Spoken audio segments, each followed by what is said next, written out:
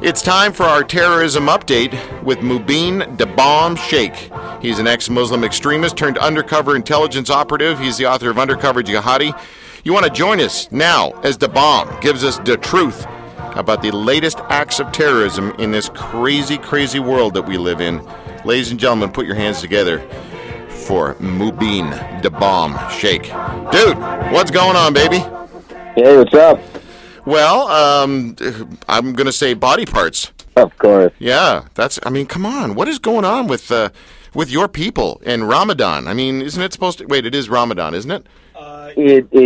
Mostly, it's over tomorrow. Yeah, it's over tomorrow. So, Isn't that supposed to be like a holiday of, nice religious celebrations, not violence? Well, it's supposed to be, but you know how it is when you get hangry, right? You're a fool. That's funny. Not really. So seriously, it seems like the violence has been escalated. Did the bad guys put out a call and saying, hey everyone, a little email blast? During this Ramadan, we'd appreciate it if you strapped explosives to yourselves and walked into crowds of people, or just drove over people, or stabbed people, or whatever the was going on. Was there a notification for everybody? Yeah, actually, there kind of was. While most religious people and pious people are God-fearing and are aware of God and are worshiping God, of course, the opposites, right? The malevolent, devilish types are going to do the opposite, and this is ISIS. I don't know if I said it last time on your show, but me personally, I believe that ISIS is the Antichrist army. Yeah, you have said that numerous times on my show, to the point where you're freaking me out, okay? You're making me think you're part of some Kool-Aid drinking, No. It's true. Okay, all right. So, what is the bomb count right now for Ramadan? Or as we now call it, Ramabomb. Yeah, right. So I'm at 26. That's my count. Wow. That's a minimum count. That's not even I actually went through, so what I did is I actually went to, Wikipedia usually has a list of all attacks every month. So I went to May 27th to June, it was just I guess it would have been 23rd. Yesterday is when I did my count. And my criteria was that if there was a mosque bombing, it was automatically included. Okay. It has to be openly claimed or have very little doubt. So, for example, a bunch of politicians got together in Pakistan or in Afghanistan, and the funeral was bombed. 3 explosions went off at the funeral. Not too many were killed. Right. But that seemed more of a political thing than... someone must have died in the attack. So failed plots don't count. Right. So you've had, numerous failed plots in this this window, and the majority of civilians must have been targeted. So attacking a police or military checkpost, even if civilians die in it, it doesn't count. So I went with the minimum. All right, and so at minimum it was 26. Okay, compared to last year's Ramadan, is this a higher count, a much higher count, or are we on par? Count. Oh, really? It's a much higher count, yeah. As I suspected, it would be the worst, the bloodiest fasting month, and it was. Wow. Yeah. What about attacks on mosques by, first of all, I can only think of one attack by, a Westerner. Have there been more Westerners attacking Muslims that we are unaware of? How many are you aware of? Like the reverse scenario? Yeah. Well, the reverse scenario, it's still not going to be the same. I mean, No. I've looked at, if you look at arson attacks on mosques that are taking place in the U.S., too often. Okay, in the U.S., it's escalating as well. This is the dilemma of living in an interconnected world. Is that if you're a white American who thinks all Muslims are of the devil and they're all out to kill you, every time there is an attack, even if you read about an attack that happened in a Muslim country against Muslims, that person might still consider the attack to be against them, right?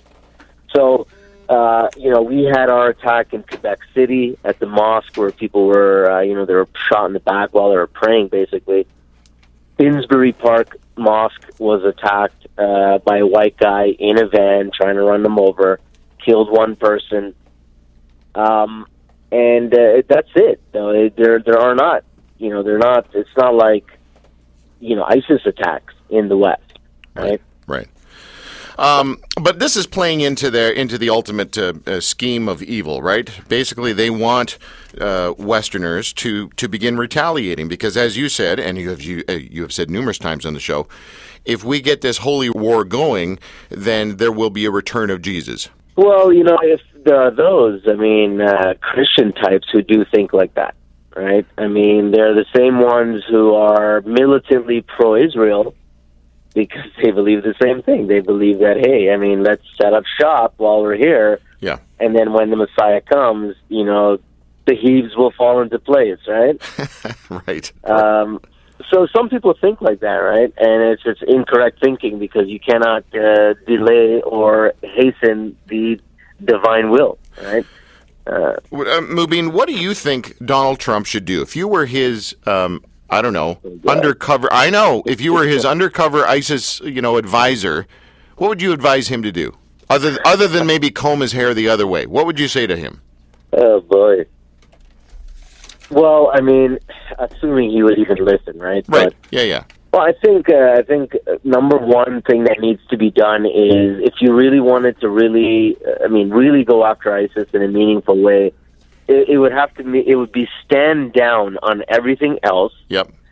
Put all your other plans on hold, and a sweep, like an infantry sweep of the areas that ISIS has occupied. Right. So, like a complete, you want to call it occupation, whatever you want to call it. Deploy everybody and do a complete sweep of the area. That's the only way you're going to get rid of it. Right. Bombings from the sky and this and that, while all these larger players play their proxy games. Right. We're stuck in a cycle. We'll end with this, Mubin, but why does it seem like the UK has had more attacks? What is going on over there that we are unaware of? Well, the situation in Europe is very different. If you look at one, you can say Europe has or Europe in general, the UK in particular, a colonial history. It's got military deployments in Iraq, second, third generation Muslim kids who don't belong, who haven't integrated, who use these as grievance narratives. You also have many countries in a smaller geographic area. You can literally drive to, from any other country in Europe to Turkey, right? And from Turkey to get into Syria. Yeah. So, we in North America, we're much further away.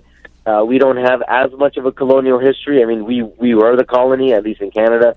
The U.S. is quickly catching up to the UK in the sense of its military occupations and invasions that it's been doing. Yeah. So I think maybe it might ramp up in the U.S. a bit. But there are a number of factors, that do differentiate Canada, at least from the UK. You are a fascinating human. I know it sounds like a suck up, but I love having you on the show once a month.